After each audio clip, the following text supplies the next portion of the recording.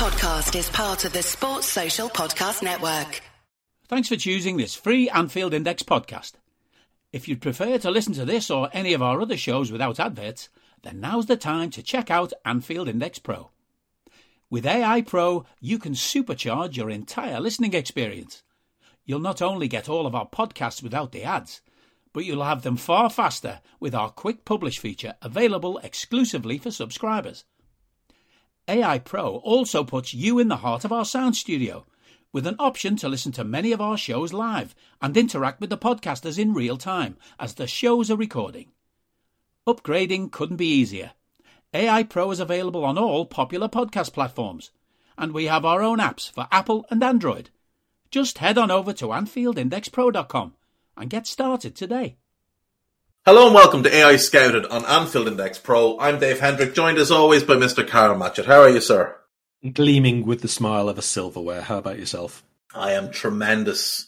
Tremendous. Champions of Carabao and marching on in the FA Cup. What could be wrong? Taki Minamino is my hero. I hope he's yours as well. He has been mine for many a year, and I was actually beaming with joy after his second goal the other night, because I remember predicting that he would score 10 goals for us this season. And then at full time, I remembered that was actually my prediction for last season, and then he was loaned out halfway through, so that doesn't count. Well, he's got 9 for the season. That's the same amount as Romelu Lukaku if we remove Lukaku's World Club Cup goals. He's got more goals on his own than Grealish and Sancho combined in about a quarter of the minutes that they've played. Is it fair to say that Taki Minamino is football's next £100 man?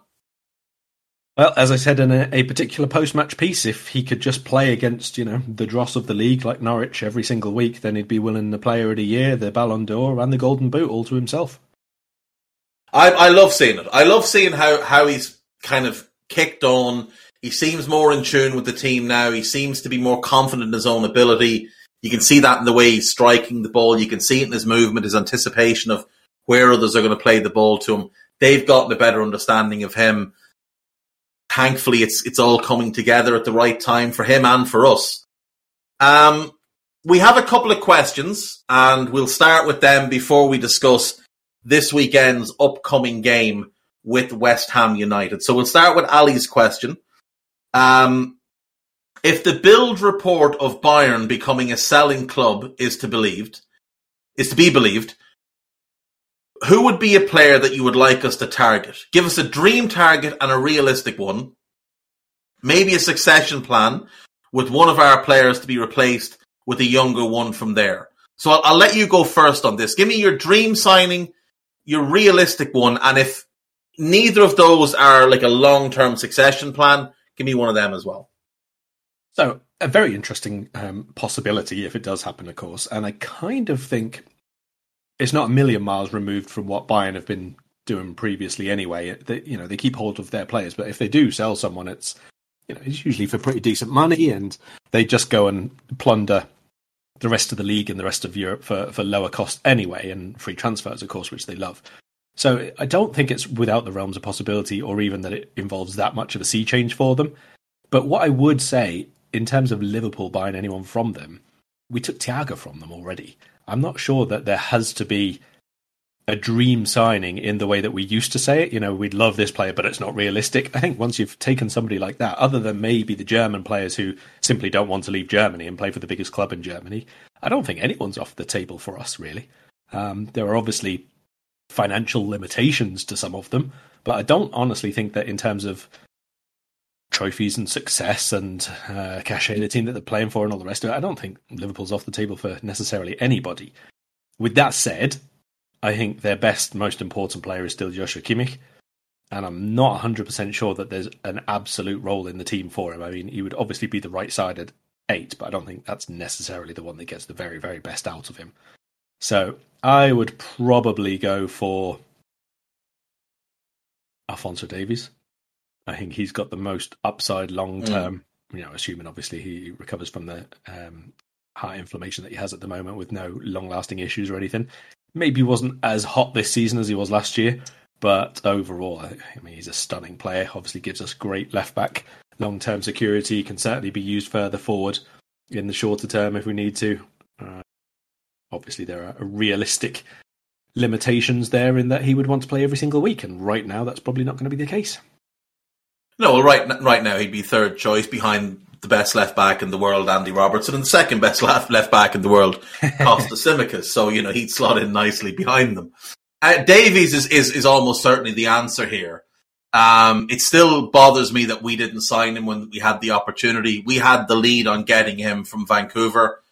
Andy O'Brien, former Vancouver legend, was scouting for us at the time. We were watching him, and we allowed Bayern to jump in and get him. And look, he wouldn't be the same player if he joined us as he is with them, because he joined them as a winger.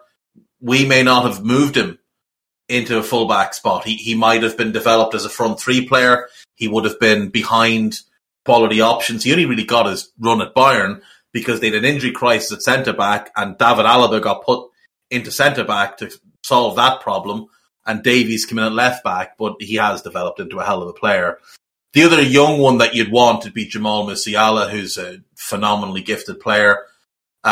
He could maybe play as the right side at 8 in our team, though he is more kind of a final third player. Kimmich is, like you said, Kimmich and Leroy Sané would be the two I'd look at, but I don't think you'll ever get either of them out of Germany. And there's also the fact that, yeah, we could sign them, like the fee wouldn't be an issue. The wages might. Sané's rumoured to be on £350,000 a week. Kimmich is probably on similar, and we're not paying that to anybody. And the only player at our club who might get that is Salah, who by this summer will have been at the club 5 years. We're not going to pay that to somebody walking in off the street. So yeah, like you, I'd probably go with Davies 1 and Musiala 2. Question from Harry Welchie. I see a lot about how great this Liverpool team is, and rightly so, but here are 3 of my favourite Liverpool players.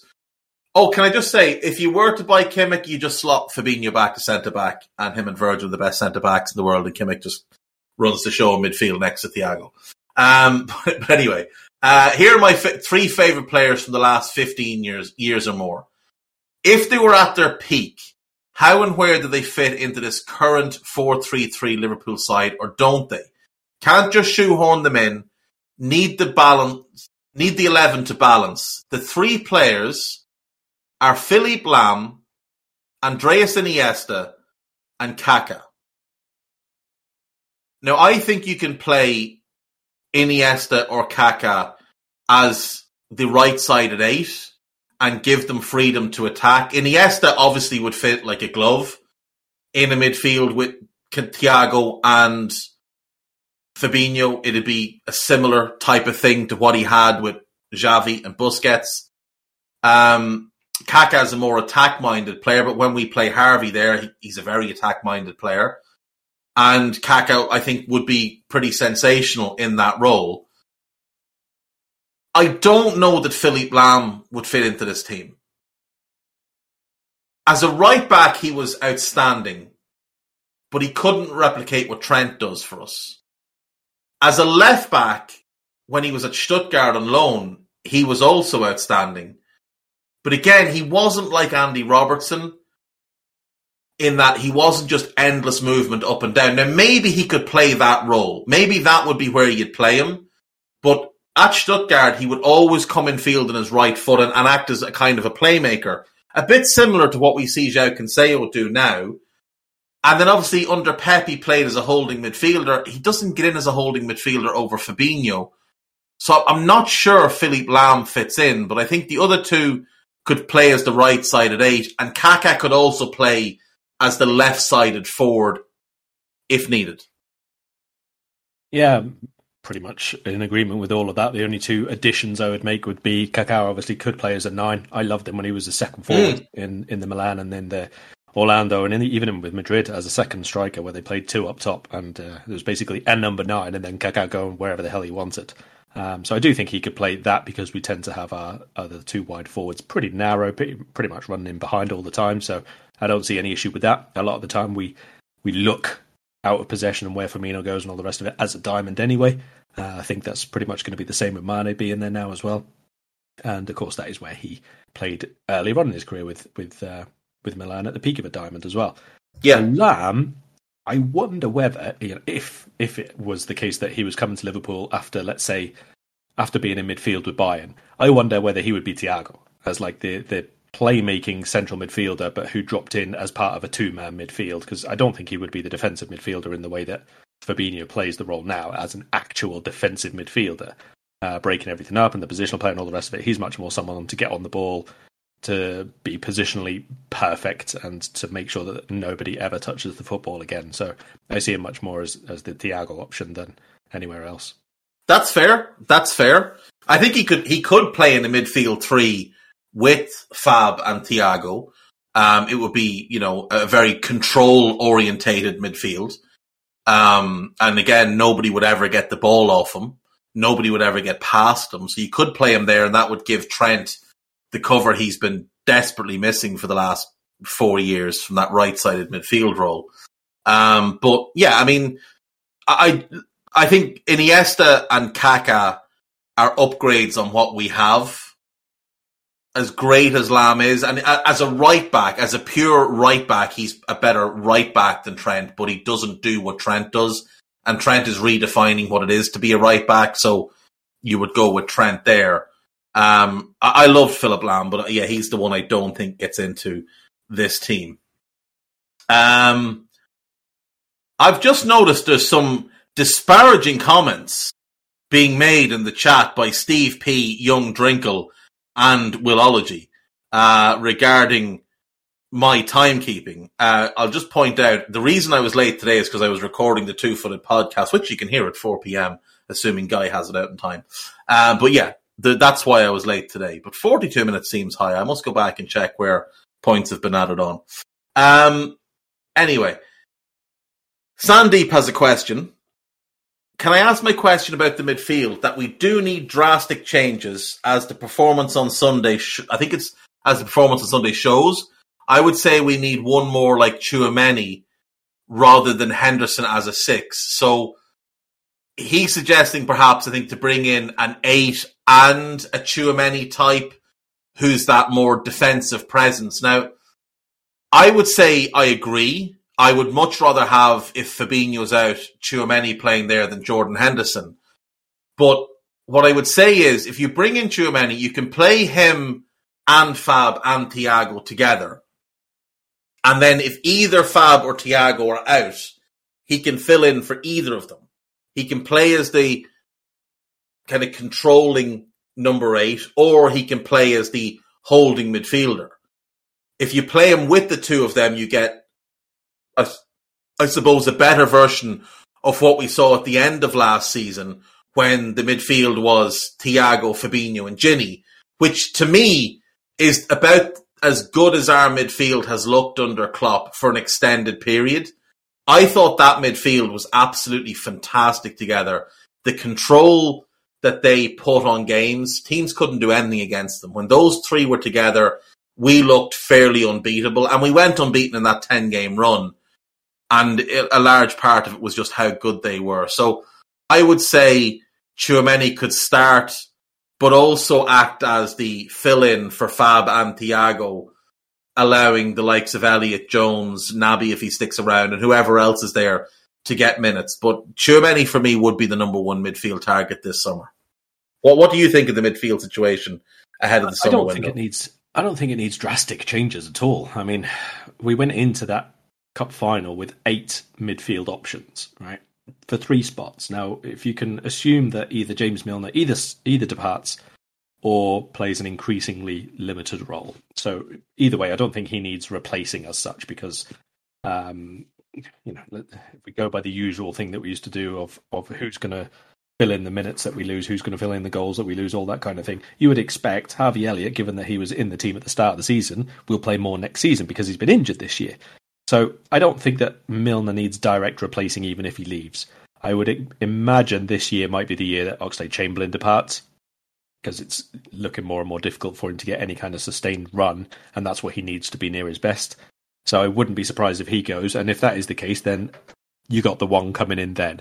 And if we have one coming in who's a Tchouaméni level player who is a starting caliber player for now and years to come, and you're replacing a squad option basically who departs, that's a big upgrade in terms of your options for any given match straight away. You've removed one of the bottom rungs and put a new, even higher one at the other end. So it's very, very difficult then when everybody's fit and available to keep all of those first team caliber players in the first team. Now, whatever about people's listening opinion of Keita or Henderson or Curtis Jones, even, because you've, for example, said a few times perhaps he'll need a loan spell or anything like that.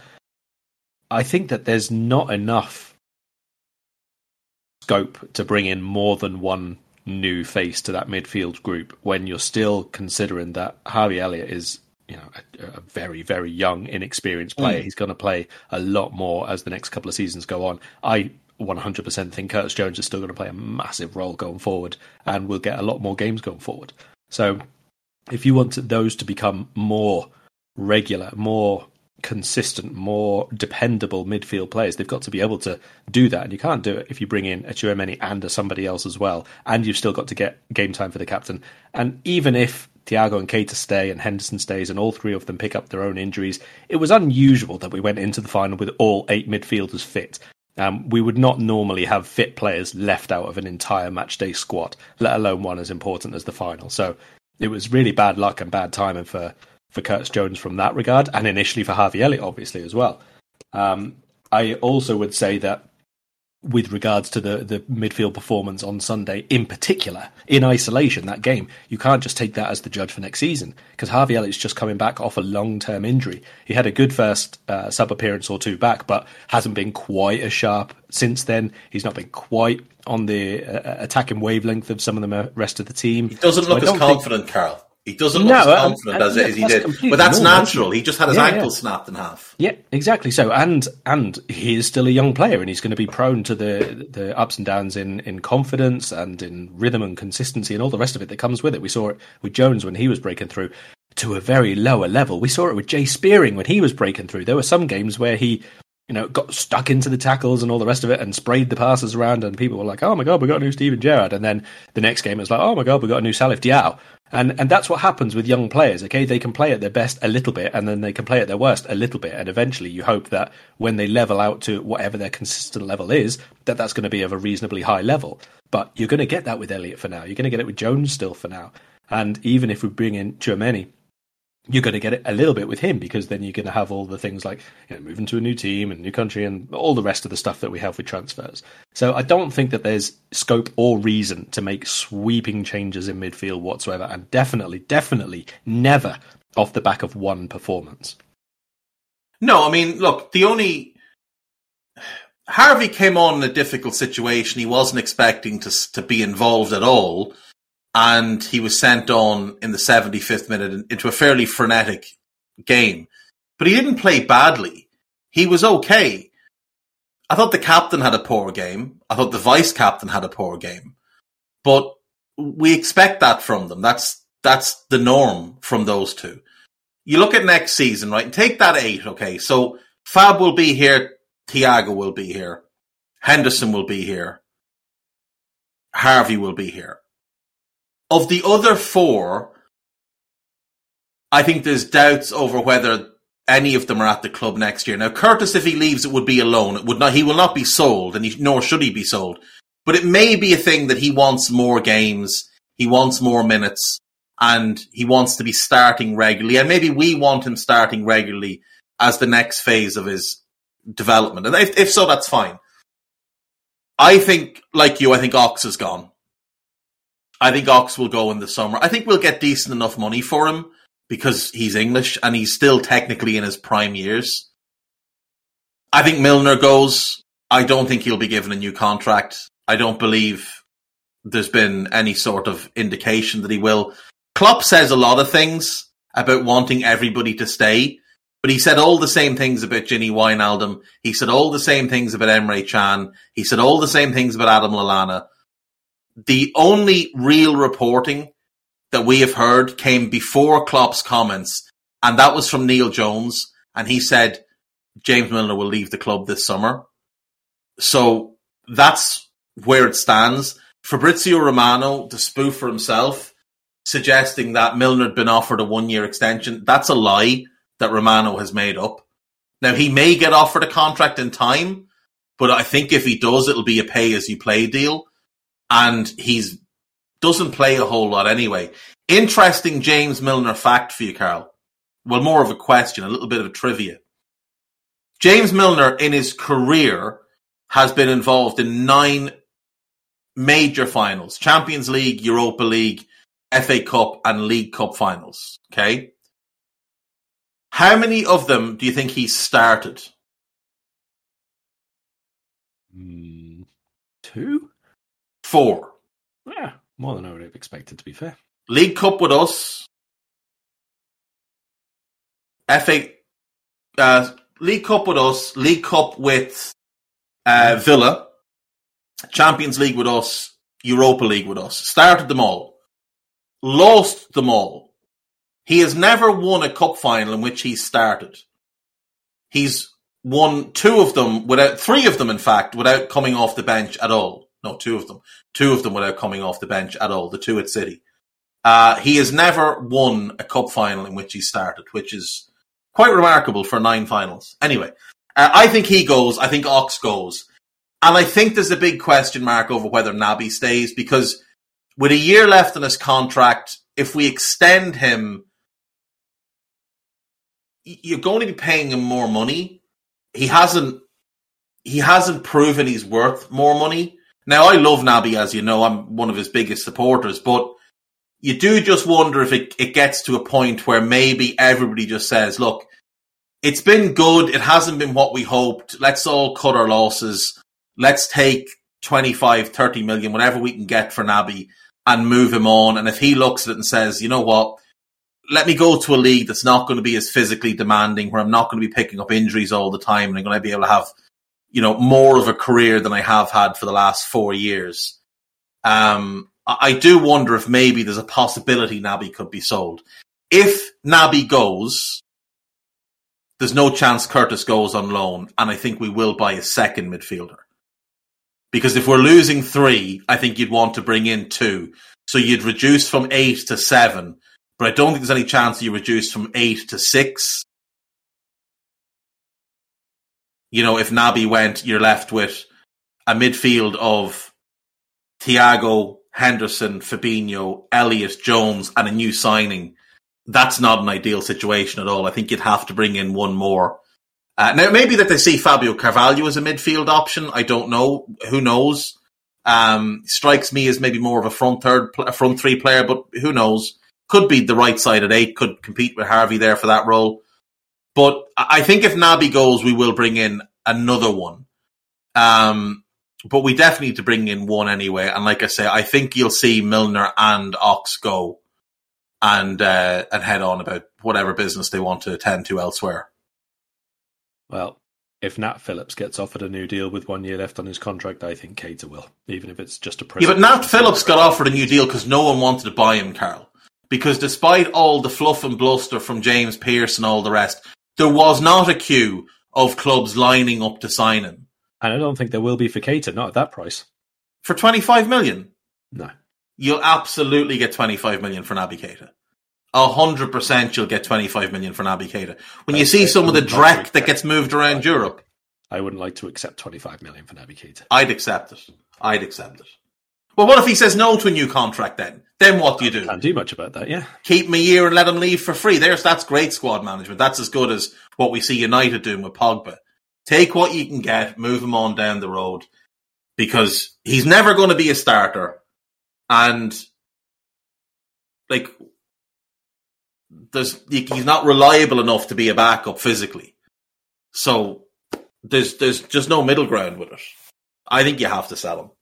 I do. Ox has to go and Milner has to go either way. Right, West Ham.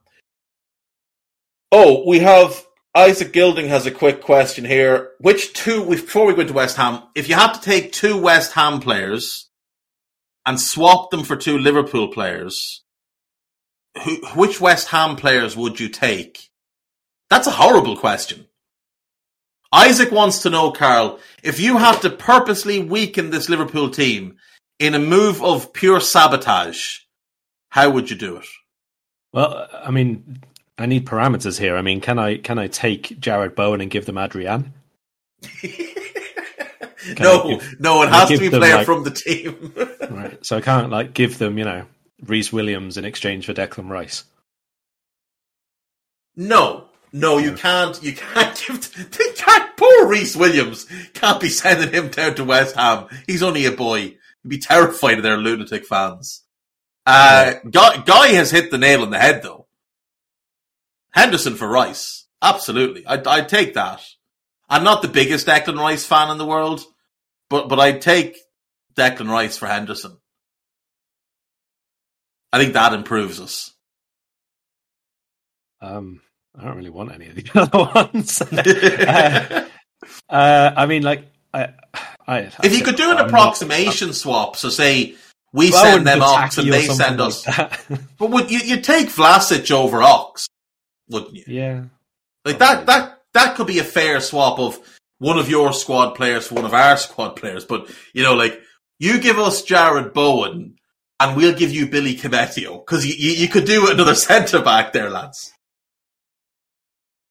I mean, for not to me to say this, because I wouldn't do it, but you could make a case, given game time and where they are in the squad and all the rest of it, for Joe Gomez to be a big signing for West Ham and get a lot more football there and be probably close to a star as he can be towards someone like, I'm not sure, maybe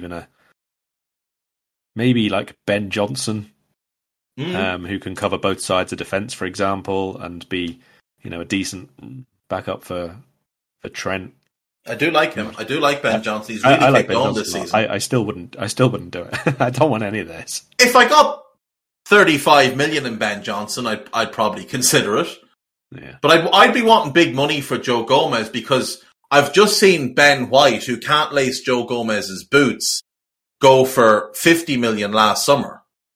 So, I'd be wanting somewhere in that 45 million pound region for Joe Gomez.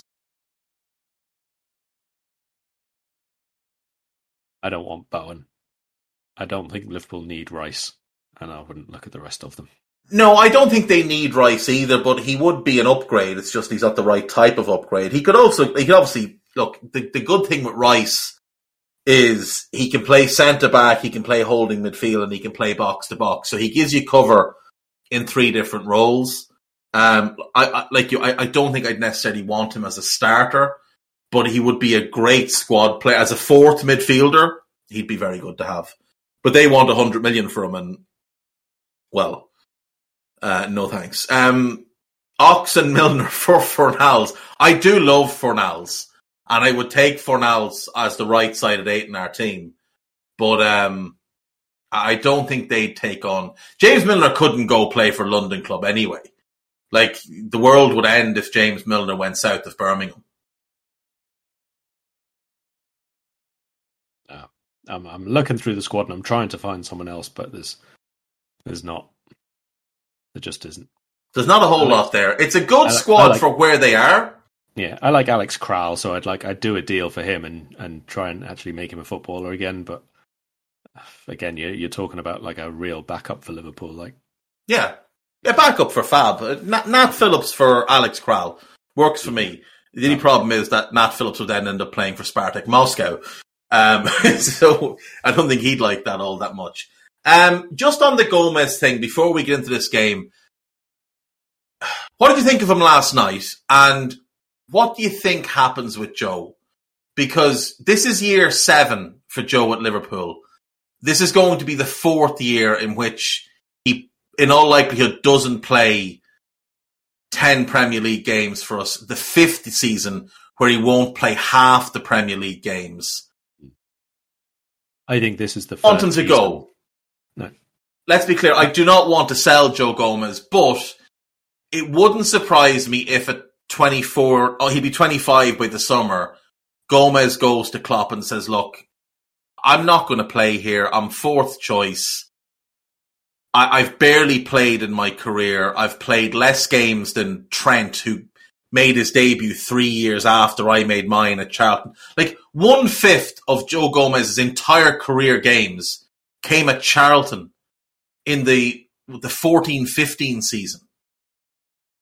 You know, if he went to Klopp and says, I want to be playing every single week, please let me leave, I think they would sell him. But I think he'd have to ask. I don't think they'd make the choice. I think he'd have to ask. But it wouldn't surprise me if he asked out. Possibly not. I think that this is the first season where Gomez has actually gone further away from being a first-choice player. Obviously, this is down to another injury and a long layoff. But before, he was like maybe third, and then maybe second because he was ahead of Matip, and then maybe third, and then second because he was definitely ahead of Matip in the title-winning season. But then he was third again, and this year he's very clearly fourth. Yeah, and it's not actually close. It's close between second and third, but then there's a bit of a gap. So I do think that this is the first big sort of not backward step for him, but in terms of him being a first team player. And see, James has said there, keep Gomez. Matip is 31 soon. Gomez will get a lot more minutes next season. No, he won't, though. He won't. Because Gomez isn't Matip's backup. Gomez is Virgil's backup.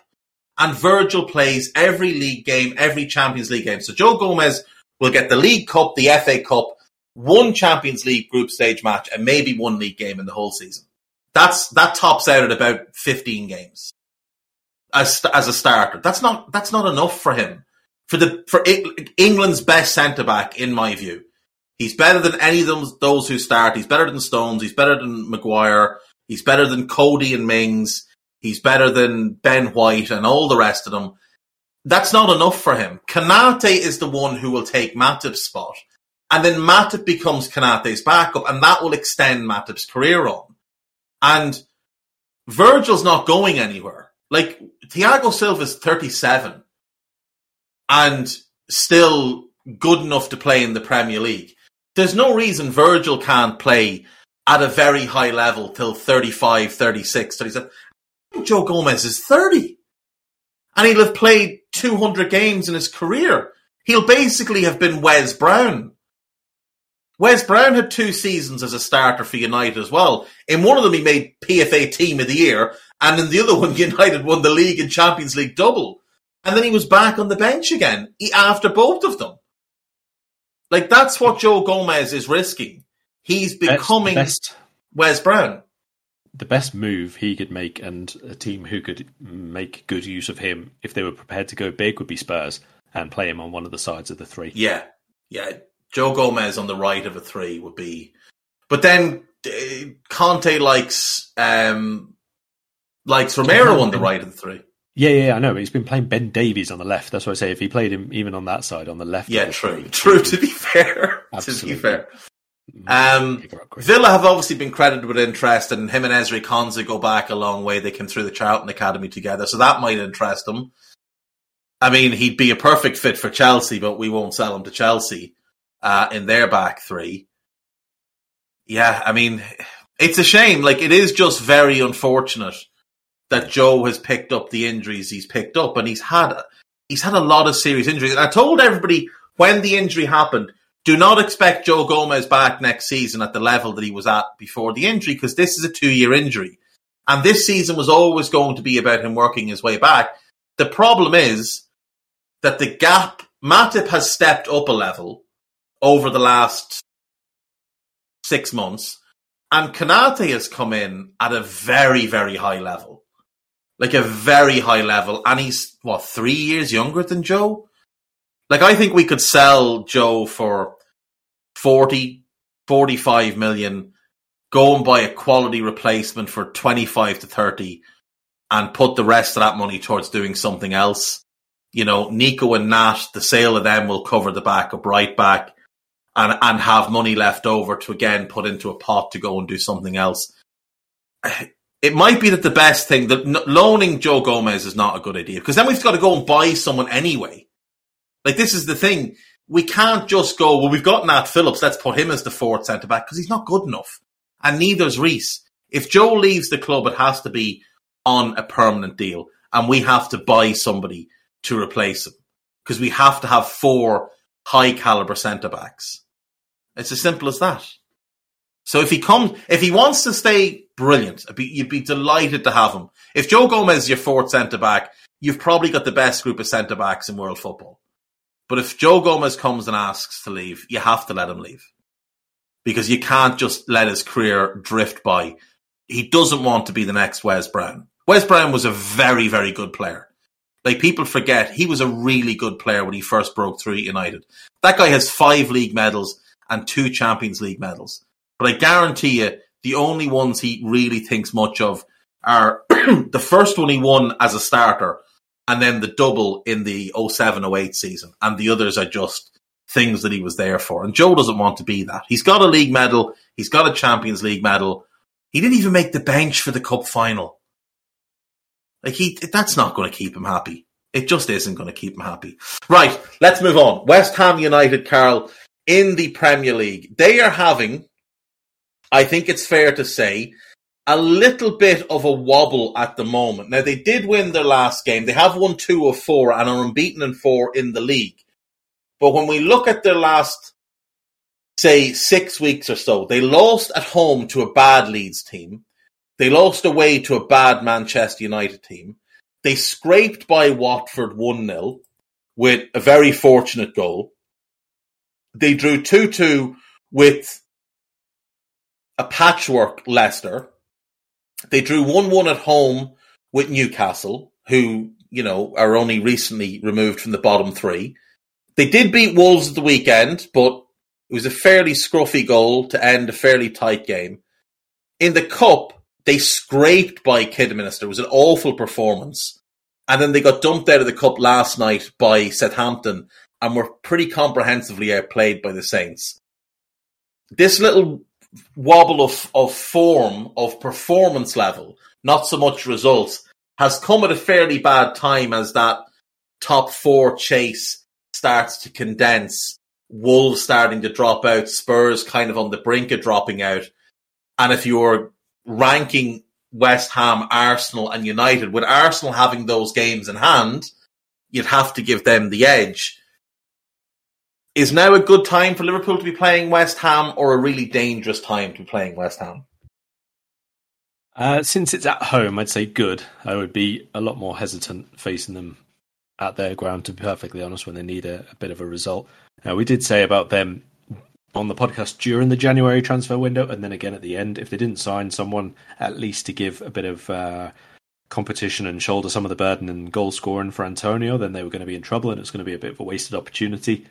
They didn't, and it's since the middle of January 3 wins in 8 now for them across all competitions, and like you just mentioned, one of them was against Kidderminster. It doesn't really count. I think if European football was, you know, really big on the agenda for them, at least within the squad, if not actually the club hierarchy, then this was a real waste in January. I think it would have only taken maybe one really good attacking addition for them to keep pushing on. But as it is, they did drop off. They had, you know, trouble with finding someone who could not only shoulder the scoring burden with Antonio, but also provide a bit of service at times for him. Because a couple of those games where they played, like the Man United game, the Kidderminster one, I didn't watch the whole game, but I saw the second half. Didn't create loads of great quality, to be perfectly honest. They beat Watford, but again, I wouldn't say that was a game of very, very much high quality chances that they created. They were reasonably comfortable, I think, after they scored. They didn't really look like conceding, but it's Watford and a Roy Hodgson team. They never look like scoring. It's just been a bit of a waste. And then recently, again, because they'd not been winning all those games, they've gone back to a back 5, or a back 3, whichever way you want to look at it, because, you know, usual. Once you start not winning games and conceding a couple of goals, then the manager maybe thinks that, well, put an extra man in defence and we'll see how that gets on. Now, I can kind of understand it because they have the centre-backs fit again, and that's probably a little bit more where they've got strength and depth rather than midfield, where they basically had to play Souček and Rice all season long, or else be a second-string midfield. So it kind of makes sense to obviously to go where you've got strength and depth. But again, that has affected a lot of their build-up play. Lanzini a lot more central now rather than him and Bowen on both sides. Not so much of a look in now for Ben Rama, just coming on as a sub, that kind of thing. So it has been, again, another bit of a change. And to be perfectly honest, when teams don't normally play with a back 3 and then go to a back 3 for the Liverpool game, or just before the Liverpool game and this one in this case, it doesn't work out well for them more often than not. No, it doesn't. And the other thing with them playing a back three, and like they did it last night, if Aaron Cresswell's not playing, there isn't a left wing back to play. And Cresswell himself isn't ideal as a wing back in a back three. He's more comfortable as the left-sided centre back. So it's not a formation that gets the best out of anybody. And it's interesting. We did talk about it in the summer, or in January rather, about, you know, their need to bring players in. But I was looking at the players that they have brought in. So Zuma has come in and he's become a starter. But Vlasic still hasn't gotten much of a proper run in the team. He's made 25 appearances, but the vast majority have been as a sub, and a lot of them have been sort of shorter sub appearances. Alex Kral came from Spartak Moscow in August, the end of August, 31st of August. He has played more minutes this season for Spartak Moscow than he has for West Ham. He's only been given 6 games, 6 appearances this season. His one Premier League appearance was for less than a minute. More minutes for Spartak Moscow this season. Alphonse Areola came in on loan, and for some reason he hasn't been able to get the first team start over Fabianski, who isn't exactly a great goalkeeper. And you mentioned Ben Rama, and obviously they brought him in the previous summer. There was a lot of talk that Moyes didn't actually want him, that the owners had done it because they'd missed on a couple of targets, that Moyes wasn't keen. Then they made it a permanent deal because they got him, I think, loan to buy or loan with an obligation, but they made it permanent early. And he got in the team and he was playing well. But as soon as Lanzini got fully fit again, he was out of the team. It seems to me that David Moyes only trusts certain players. And like last night, they're playing an FA Cup 5th round. They've got Liverpool on the weekend. They've got Europa League coming up. And they're still rolling Rice and Souček out. And I don't know if you've watched much of them recently, Carl, but Thomas Souček looks absolutely shattered. The guy was brilliant up until Christmas, and he has been dreadful ever since. He just looks knackered, like he hasn't had any kind of break. And it's because he hasn't. Him and Rice are being run into the ground because the only other 2 central midfielders at the club are Alex Kral, who the manager clearly doesn't fancy, and Mark Noble, who just can't play anymore. He's just not good enough, yet somehow he's still played 13 games in all competitions, but he just can't play. I don't know what Moyes is doing with that squad, but he's not even making the most of what he has, let alone what he should have. No, and I think that the big disappointment is that failure to integrate new players properly into the starting lineup, you can have a season where a new signing, doesn't play a massive role or doesn't have a guaranteed starting spot or whatever. That's fine, but you've still got to, presumably, you're still bringing them in because they're part of a succession plan. I mean, what's the idea here for Kral? If they lose Rice or Souček this summer, and there's a good possibility that Rice at least goes, then the idea was to bring in Kral already ready as a replacement for him. What's he going to do now after one game? He's just going to come into the Premier League and suddenly be a perfect fit for them and a perfect replica of what Rice brought to the team because he's watched from the sidelines all year. It's not going to happen that way. I am very disappointed, actually, at the lack of minutes for both him and Vlasic. And I think that they are 2 players who should have really helped West Ham take on, not to the next level, because they probably got there anyway, to be perfectly honest, but at least be ready to go again and be prepared to stay at the level that they are. As it is, I struggle to see them matching this level if they lose like 1 or 2 of their key players across the summer, because all the others, like Spurs and Arsenal that you mentioned, who have been battling with them for the top 4, they're going to improve again. They're carrying on to bring in players and really integrate them. Arsenal had a mid-season clear out of half of the players they didn't want, so they're obviously going to have room for bringing in a couple of new players who are then going to be integrated in the same way as Tomiyasu has, as the same way as Ben White has, a handful of the others. And Spurs Well, we know Conte will just bin anybody he doesn't want immediately and bring in any other people. So you have got to have that element of turnover across the season. It's been a bit weird to see him rely on basically 14 players all across the season. And like I say, chopping back to the back three, it didn't really work for them before. You can kind of understand because of the numbers that they had. But I mean, ending up with Fornals as your left wing back the other day, that's not how you play a wing back. That's not what you do in a wing back situation. Least of all if you want to actually play with Fornals in the team.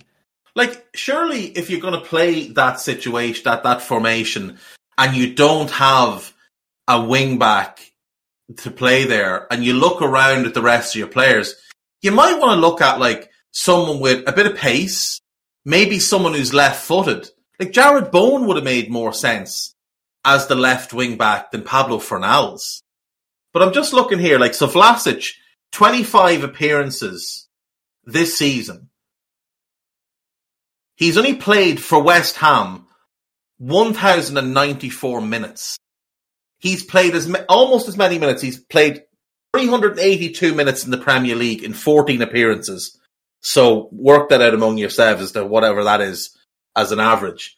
He played 305 minutes in the Russian league at the beginning of the season.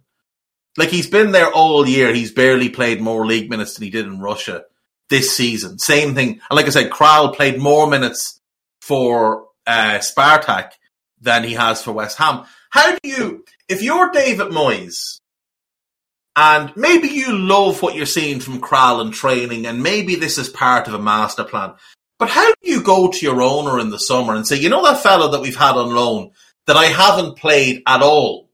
Well, I need 15 million to go and buy him permanently now.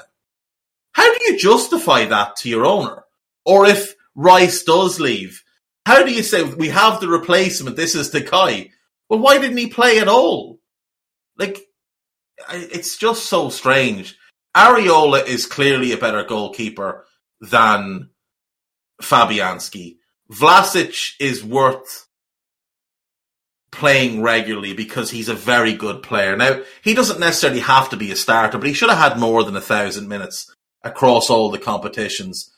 And Alex Kral, I mean, how is Mark Noble playing more than him? West Ham were dreadful, you'll remember, under Pellegrini. Moyes took over and saved their season. Then they had the good season last year, and then they've had a good season this year. And all of that coincided with Moyes making the decision to drop Mark Noble. 2 years ago, he dropped Mark Noble, and West Ham went from relegation fodder to a top half team. Now, it's not all on Mark Noble, obviously, but he was dragging the level down because he can't play anymore. He was never all that good to begin with. He's just a Cockney lad who works hard. He's never a particularly good player. And yet he's playing more than the fella who's a Czech international who could have stayed at Spartak or could have gone elsewhere, but chose to come to you because you made him promises that you've now broken. And if you try and sign him in the summer, he'll likely tell you where to go, because why would he want to stay there? It is a weird one, and you can almost understand the fear behind changing. I mean, if you think about other clubs like Arsenal or Tottenham or whatever, when might they bring in a player who is on the fringes to give them a real chance, you know, against, let's say, it'd be a Norwich, a Watford, a Brentford, maybe an Everton, any of those crap teams down the bottom, you know? Mm. The thing is that if West Ham do it for those games and it costs them, that wrecks their chances of going for 4th, 5th, 6th, because those are the games where they have had to win. That's where their 13 wins have come from. It's not been, you know, unlikely surprise, consistent wins against the top 3 and 4. You know, they beat Liverpool fine, but in general, you're not looking at those games as to where all their victories are going to have come from. That has been their bread and butter this season. It's beaten the teams who they should beat. It's beaten all the teams who they think are going to finish in the bottom half, that kind of thing. You know, earlier on in the season, it was Newcastle and they hammered Leicester when we didn't really realise that Leicester were about to have a terrible season. They beat Leeds quite early on in the season, if I remember, when again, we didn't really realise that Leeds were about to embark on a terrible season. So it's all those kind of teams who mostly they have beaten throughout the season. And if they were to rotate Rice and that kind of player out of the side for those games, would they definitely win them? And if they did, would they even be in that running for 4th and 5th and 6th? So maybe that's where his fear comes from, but it's still not good management across the season. If you're not going to do it in one set of games, you've got to do it for the other ones, and it's not enough to just say, we'll do it in Europe, and that's it. You could have started them in the Cup. Could have started Alex Kral in the Cup.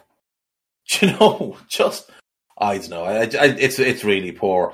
Coming into this game, they have injury problems. So Vladimir Sufal is out. He's had a hernia. So Ben Johnson will start at right back. Aaron Cresswell should be back. He had a bit of a knock. Souček is a doubt. He had stitches in a head wound.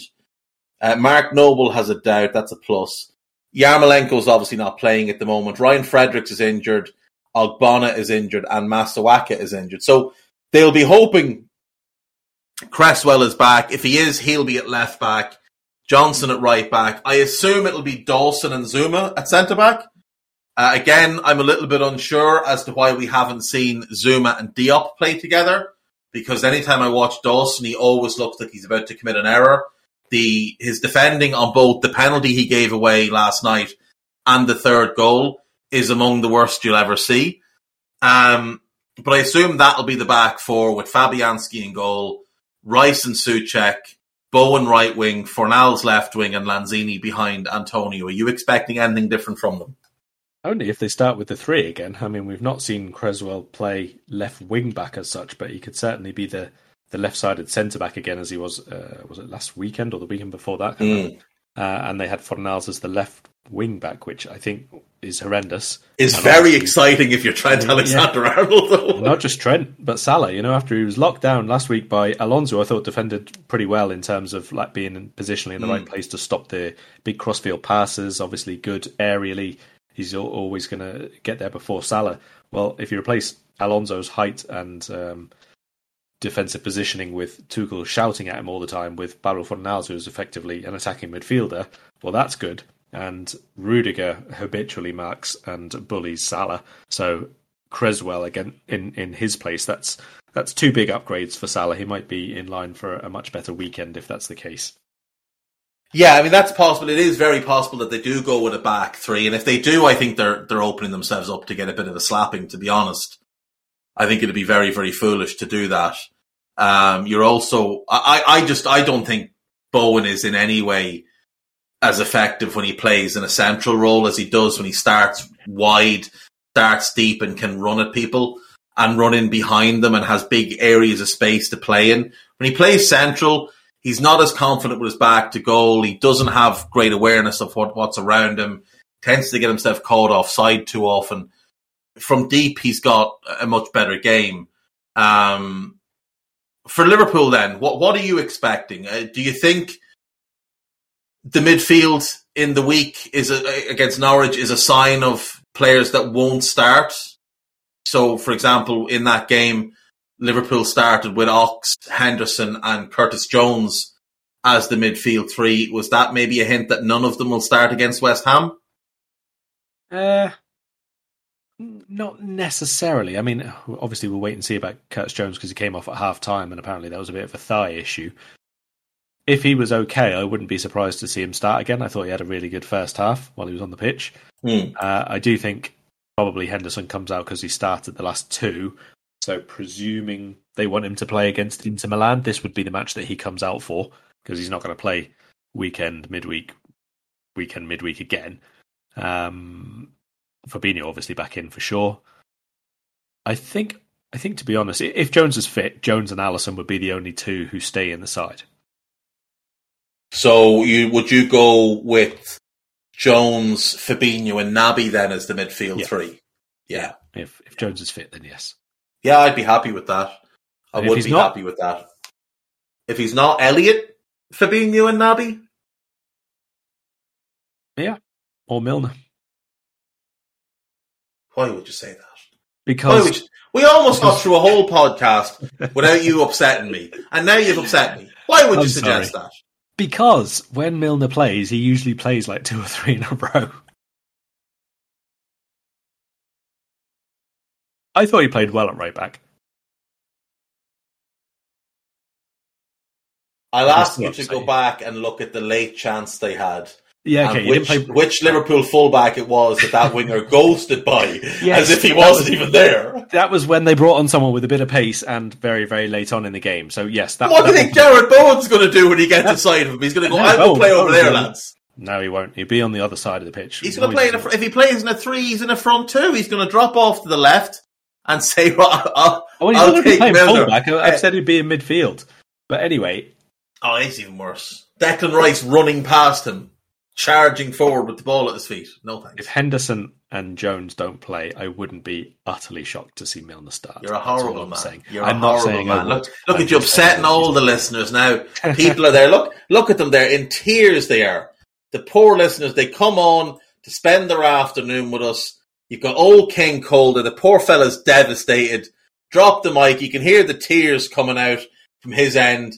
Savala, I mean, the poor chap is devastated. Lisa Marie can't believe what she's hearing. Will, look at Will. Look, he's about to die at your suggestion. And Tom James, he gave up on you ages ago. He told me privately. He said, "Don't even listen to the fella anymore." It's just dreadful to hear, and you should be ashamed of yourself. But what about up front then, Carl? What do you think happens up front? Is it the 3 who started the cup final, or did Diogo Jota or Taki Minamino do enough last night to potentially stay in the team? I think at this point, given the comments and the hashtag which has just started in the room as we record this live chat, my only option now is to decide that our forward line should be Robbie Fowler, Luis Suarez and Fernando Torres. The Daniel Sturridge ultras are fuming at this suggestion. Absolutely livid, so they are. Simon Brundish has just lost whatever was left of his hair somewhere. My assumption is he'll go with the 3 that started the cup final, and Jota will get run off the bench, and maybe Taki does as well. It looks like Bobby is still out this weekend. Thiago obviously is out this weekend. And Jones is a doubt, but they're hopeful that he's okay. Yeah, look, it should be a good game. I mean, they are a good team. What do you make of them, actually, just overall as a team? Like, are they a team that you enjoy watching? Are they a team that you think have overachieved this season? Do you think potentially this is a team that could go on and win the Europa League? I know they got Sevilla, which is probably the hardest draw, but like, do you think is there silverware in this group of players? No, yes, no, in order. I don't enjoy watching them all that much, to be honest. There are some games which are pretty good, but overall the style is like, it's neither all counter-attacking nor all direct. It's a bit of a mix, which I can appreciate is a decent thing for them, and they're quite good at reacting to whichever situation the game requires. I've seen them be reasonably compact and quite happy to defend and then just break, and if they get the lead they'll just sit back, and some of the time they're just ridiculously dangerous at counter-attack and really, really direct play. If Antonio was up for it in particular, they can be a very, very difficult team to defend against, but I can't say I honestly enjoy watching them. I don't. It can be quite stale at times and quite predictable in terms of what they do. It's just, it works quite well for them, which is perfectly fine. Silverware in the Europa League, I don't think so. I think that they have overachieved in the first half of the season, and what we're seeing now is the fact that it's very, very difficult to do that across an entire campaign if you don't have other players who are on the same par as the team who you've used across the course of that first half or first 2/3 of the season. I mean, if you look at the squads that some of the other Europa League sides have, and the squads, how much of them that they actually use. I mean, look at Leipzig, for example. They've rebounded really well recently. Barcelona are coming much, much more into what you would think would be capable of with the players that they've got. I mean, Rangers just knocked out Borussia Dortmund. I wouldn't think that West Ham would knock out Borussia Dortmund, for example. I don't think they'll get past Sevilla, to be perfectly honest. Lyon, Porto, there's far too many good sides who have better used squads than West Ham have done this season. Yeah, I think you've absolutely nailed that, to be fair. I think there's games, specific games, where you can watch them and Moyes gets his tactics absolutely spot on. And there's really impressive little tactical nuances that you'll spot in the game. Like, the way that they press is never reckless. They don't press to either try and win the ball or force you all the way back, but they force you back in stages when it works. When it doesn't work, it can be a bit of a mess. But then there's games you watch them play and you're like, what are they actually trying to accomplish here?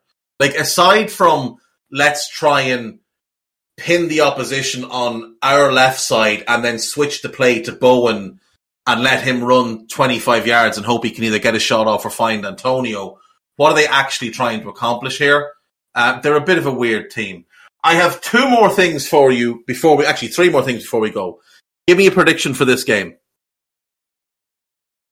3-1. I think it'll be a bit sticky at times, but eventually we'll have the attacking options to break through enough times. Yeah, I think that's a fair shout. I think 3-1 is a good call. I'll go 4-1.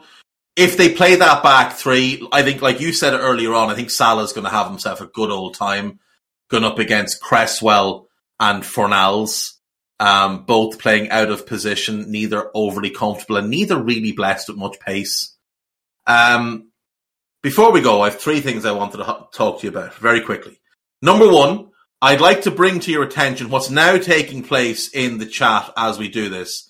Your suggestion of playing James Milner has led to ridiculousness, such as Milner left wing, Henderson left side, centre midfield, Ox up front, and Nathaniel Klein brought back to the club. So that's your doing. But that's not what I want to talk about. I'm going to allow you to take a victory lap. And I want you to take this victory lap with your full chest out, Carl, because you called it about 2 years ago on these podcasts that Christopher Nkunku was going to explode at some point and become one of the most sought-after attackers in world football. And in 2,926 minutes, so less than 3,000 minutes this season, he has put together 25 goals and 13 assists while playing a multitude of positions. His transfer market value, not that you put much faith in that, has risen from 29 million a year ago to 49 million now. He is arguably the best player in the Bundesliga this season, and you called it long before anyone else was taking notice. So take yourself a victory lap, son, and tell people why Liverpool should buy him in the summer. Honestly, I've been trying to make the case, and since we signed Diaz, it's a bit more difficult, to be honest, because obviously left side of the attackers is one of the roles that he's really, really thrived in. But if the changes that you've spoken about in midfield do happen, like Keita leaving as well, for example, he could be the 8. He could be the attack-minded 8 in that area of the pitch. Not a problem, and we would see a whole lot of stuff from him, and his versatility and the amount of formation changes, let's say, that he has been exposed to over the last 2 seasons alone with Leipzig, under Jesse Marsch, under Tedesco and under Nagelsmann. I mean, he can play any role. He can play absolutely any role. Thomas just asked, would someone have to leave for us to go get him? Yes, 100%. I don't see that would... Probably, yeah. It would probably be I think Mane would have to midfielder. Go. If Mane left... Actually, there's the question.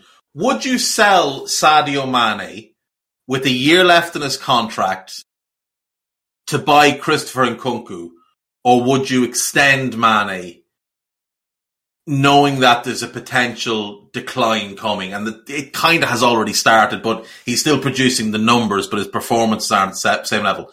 You can only have one at the club next year, Nkunku or Mane. Who do you take? And don't let your Liverpool heart read it. Huh? Now who's upsetting who? Well, look, I would revenge is a dish best served cold. And all that good stuff. It's not that cold, is it? Only mildly warm at the minute. I would probably say yes to selling Sadio Mane, only because we have to at some point. We have to get some funds in for at least one of those 3. And as I've said before, I don't think that there's enough market value to warrant even considering selling Firmino, even before you think about what he can still give Liverpool. So I would renew him and run him into the ground as long as he's happy to stay here. Salah, I think we should renew, because I think that is an elite level player still for the forthcoming 3 seasons at least. Mane, I think, actually, as I've said over the last couple of months and couple of podcasts, certainly, that if he is to be renewed, I think he'll be a number 9 for the foreseeable future, and I think that absolutely we could get a hell of a lot more out of him there. But then you're probably looking at all three of them having minimal or no resale value at all by the end of that next contract, or when you sell them as a 32, 33-year-old. And I think probably for the regeneration of the team as a whole, we can't keep only selling, the Ryan Kents and Marco Grujics of the world to fund one Canate. Yeah, because we don't have Chelsea's academy. Yeah. No, so it won't be enough eventually. I mean, I saw the CIES report that came out last week, I think it was, and Liverpool were like 7th or 8th or something like that on it's basically a list of how much your academy has generated in sales for the club over the last, I think it was 5 or 6 years, I can't remember now. And Liverpool were, like I say, about 7th, something like that. But about 60% of the income was off the one sale of Raheem Sterling. Yeah. One, it doesn't happen all the time, very, very rarely. Two, and two, I'm not even sure. Yeah, I wouldn't even be sure to class him as an academy graduate, And I guarantee you another big chunk of that was Jordan Ibe, who we also bought from Wycombe Wanderers for £1 million and sold him for 15.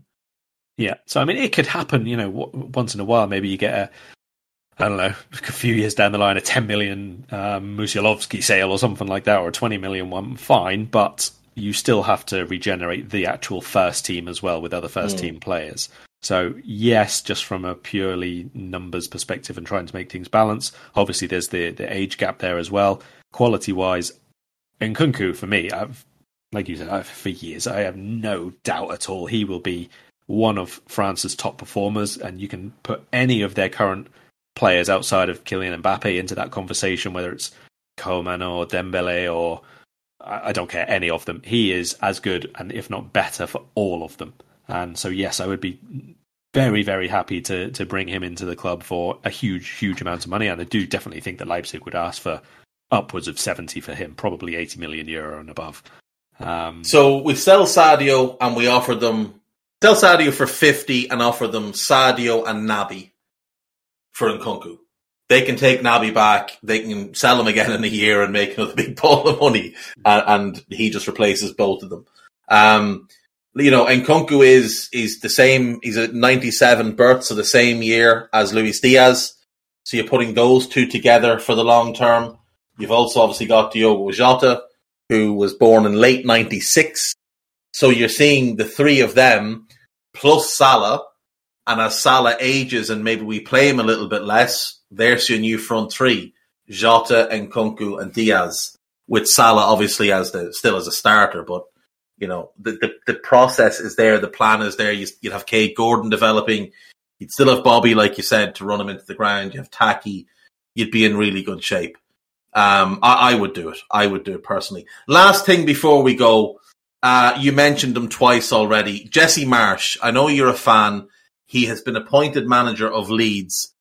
What do you think of the appointment, and do you think he can get them out of the hole they have dug for themselves? Is it just a matter of getting players fit again, Phillips, Bamford, etc., or is he going to have to change things big time?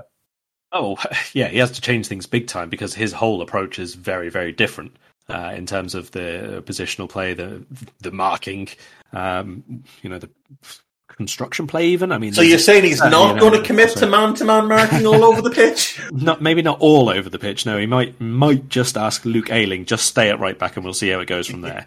I love Jesse Marsh, and I really hope that he makes a good go of it. But I think this is a very, very big and brave move for him and for Leeds as well, because this is not just tactically and not just in terms of the personality of the coach and that, but culturally, this is going to be a huge, huge change. I mean, you're talking about a manager now who, after the last 7 years, is for the first time coming out of the actual comfort zone, if you like, the whole ecosystem of the Red Bull football enterprise, because that's where he's been as a head coach and as an assistant and as an observer coach and as a coach, obviously in the US and in Europe. But this is just completely different.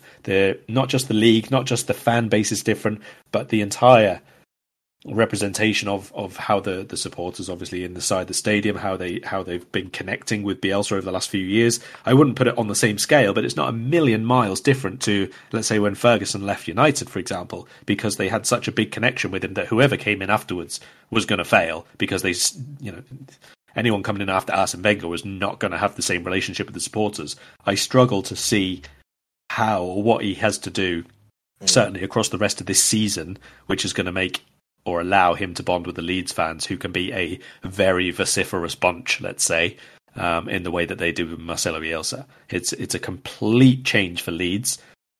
There will be some crossover, obviously, in terms of the pressing and the energy that he'll bring to the team, that kind of thing. But playing style wildly different, and first and foremost, he's obviously got to stop them conceding 7,000 goals a match.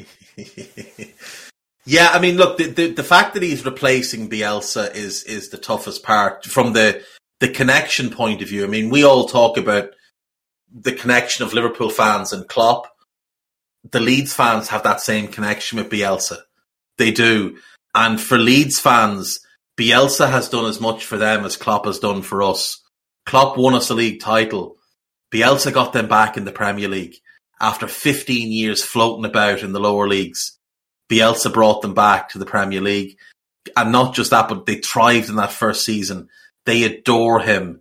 He's given everything he has for the last 4 years. And I have to say, my heart did break when I heard the news. When the news broke that he was gone, it did really, it hit me, because I don't particularly like Leeds. Certainly don't like their fans, but I love him.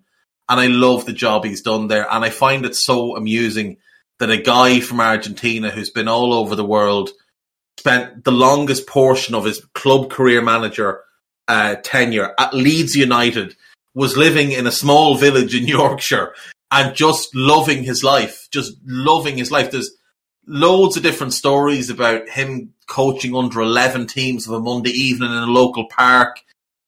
He had relationships with all these local people who he'd do little things for. They'd do bits for him. There was a pilot who lives in the area who used to fly back and forth to South America once a month, and he'd bring him back coffee and biscuits that he liked from Argentina and Chile. And Bielsa sought him out once he got sacked to thank him for everything. It's a wonderful story, Bielsa at Leeds. It was going to come to an end at some point. It upsets me as a football fan that it happens in this manner. I think there needs to be a massive turn, and eyes need to be cast further inward at Victor Orta for the failures of that squad and how light he left Bielsa in certain places. And Jesse Marsch is about to have, a big set of shoes to fill. I think the fans will hopefully give him time, because, like you said, they can be a rather leery bunch. They can turn on a manager fairly quick, but you'd hope that they won't turn on Marsch just because he's not Bielsa, and that they'll judge him on his own work.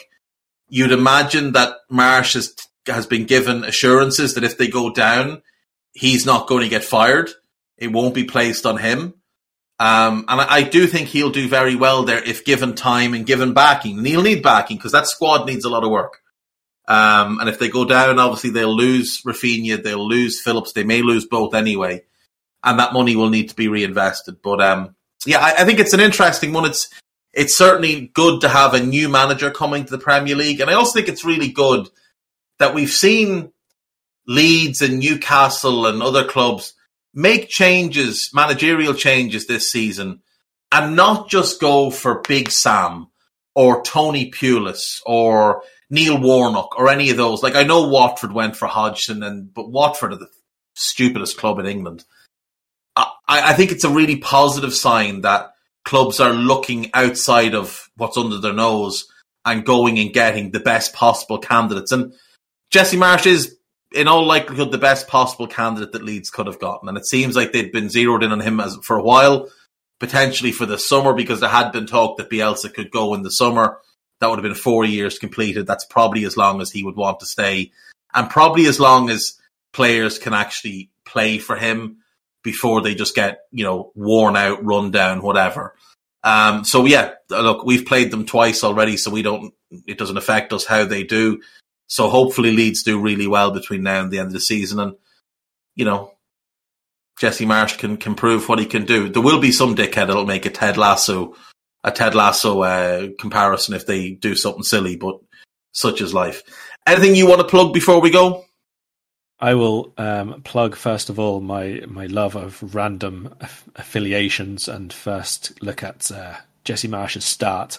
And his first games for Leeds are going to be against former Liverpool manager Brendan Rodgers with Leicester, and then Brendan Rodgers' former captain at Liverpool, Steven Gerrard, against Aston Villa, and then his next game is against Aston Villa's former manager Dean Smith at Norwich. So that's very, very nice, isn't it? Apart from that, I've got a big deep dive sort of piece on Newcastle United. They're basically out of the relegation fight now. They're at the top of that little mini league after 4 wins in 5. Doesn't look like they're going to be having any trouble at all to stay up over the last 12 games or so. So I've had a look at basically the numbers behind what they've done, where their big improvements have come, and basically what the next steps for them are. And I've got a couple of pieces for European stuff as well, looking at big games in Germany, Italy, and a lovely little line I got from the Celta Vigo president, who has basically had a lovely big go at Barcelona and Real Madrid for turning down the CVC agreement in La Liga. There you go. So follow Carol on Twitter at Carol Matchett. Read his work on The Independent and This Is Anfield. Follow Guy Drinkle at Guy Drinkle. Listen to the Two Footed Podcast every day at 4 p.m. and the Daily Red every day at lunchtime. And we'll see you next week for Inter Milan and beyond. Take care of yourselves. Goodbye. We hope you enjoyed listening to this Anfield Index show. Please be sure to subscribe to our channel so future podcasts find their way to your device automatically. There's nothing quite like fan engagement, and we'd love to know what you think of anything discussed on this show. The best way to get in touch is over on our free Discord community, where both podcasters and listeners debate the hottest LFC topics 24/7. Sign up free now at AnfieldIndex.com/Discord. You won't regret it. You can also follow us on Twitter at Anfield Index and find us on Facebook by searching for Anfield Index. Oh, and before you go, we'd love it if you could leave us a 5-star review on your favourite podcast app. It only takes a couple of seconds, and it means the world to the people who create these free shows. Sports Social Podcast Network.